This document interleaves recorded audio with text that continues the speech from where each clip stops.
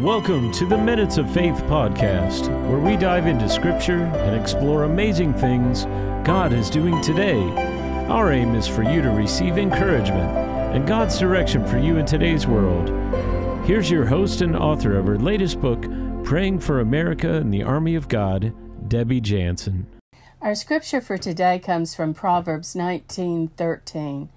Many are the plans in a person's heart, but it is the Lord's purpose that prevails. Now, Proverbs was written by Solomon. He was the son of King David and was considered the wisest man of all times.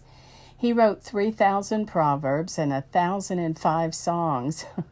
He was busy.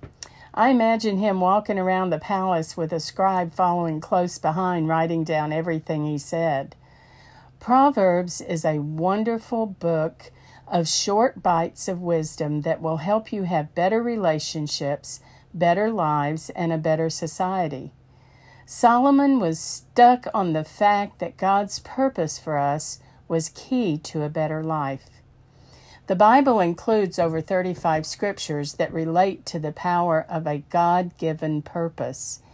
Every human is created to be a special part of God's eternal plan. We all have a uniqueness that will push life and society in wonderful directions. However, I chose Solomon's words because they relate to the problems we have today. No matter how many plans you have for your life, only God's purpose for you will make your life better. I haven't talked to you a lot about the difficulties America is currently facing. Crime, riots, murders, hatred, bitterness, unforgiveness, and victimization are all symptoms of a larger problem. God's power to give purpose to the human existence always points us to do good and to create a better society. Likewise, the lack of purpose will always cause bitterness, hate, and a desire to hurt others. A lack of God's purpose will push the human heart toward evil and will eventually destroy society. God put within us a desire for a purpose larger than ourselves. That desire burns within us. Our soul craves purpose, and that purpose needs to be large and passionate. Contemporary teachers, psychiatrists, and scholars have led us to believe that rest, entertainment, and riches are the key to the longing in our hearts. But you know what? That's a lie.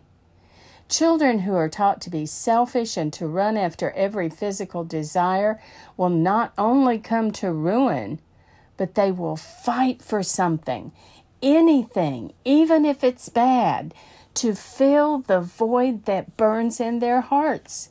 They need purpose, and without it, they can be fooled by any devious person who comes along.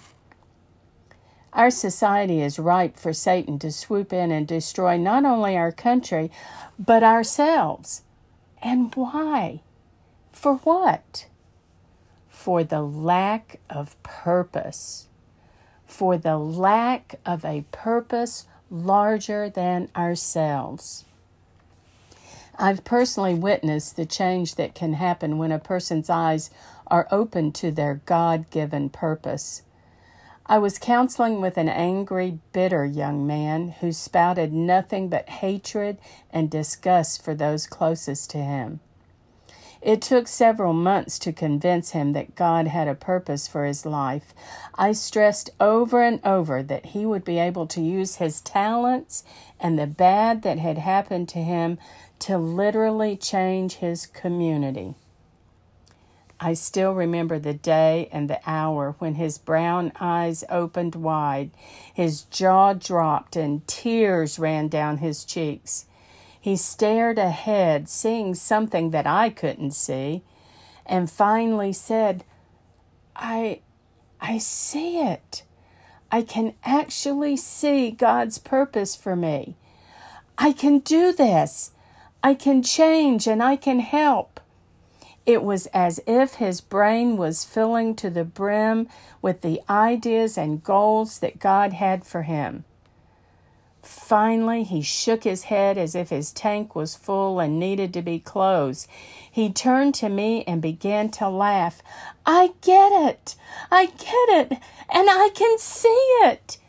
He hugged me. As if he just couldn't be still, he headed for the door. Laughing and dancing in the doorway, he said, I've got work to do. Look out, world, here I come. And off he ran. God did not create you without purpose. He gave you talents and intellect that cannot be compared with others. Yes, you may have a general talent that other people have, but you will use that talent in your own unique way. No two talents are ever used in the exact same way. Like a fingerprint of God on your soul, you have a purpose that can only be fulfilled by you. You see, the power of God has created billions of different souls, each with their own unique talent and purpose. To deny that is to lose the majority of your reason for being. That's why it hurts so bad not to have purpose. But to find it is to live an exciting life with overwhelming purpose and the joy of seeing that purpose change the world. Dear Jesus, today we all must step into the sweet spot of knowing your purpose for our lives. Please work with us so that we may see the talents you have given us and how they fit your purpose for our lives. May we fully accept Jeremiah's words. For I know the plans I have for you, declares the Lord, plans to prosper you and not to harm you, plans to give you hope and a future.